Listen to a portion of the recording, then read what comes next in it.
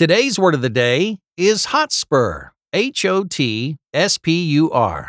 Hotspur is a noun that refers to a rash, hot-headed person. The origin of our word of the day comes from the horseback riding times of 15th century England. A spur is a small, spiked device used to urge a rider's horse forward. At times, this device would heat up after a long day of use. Soon, the term Hotspur came to refer to a person with a hot temper. James has such a reputation as a Hotspur that everyone at the office was afraid to tell him the weekly softball game had been canceled. He later complained when he was the only one who showed up at the ballpark, but I say it serves him right for being such a hothead. Once again, Hotspur is spelled Hotspur.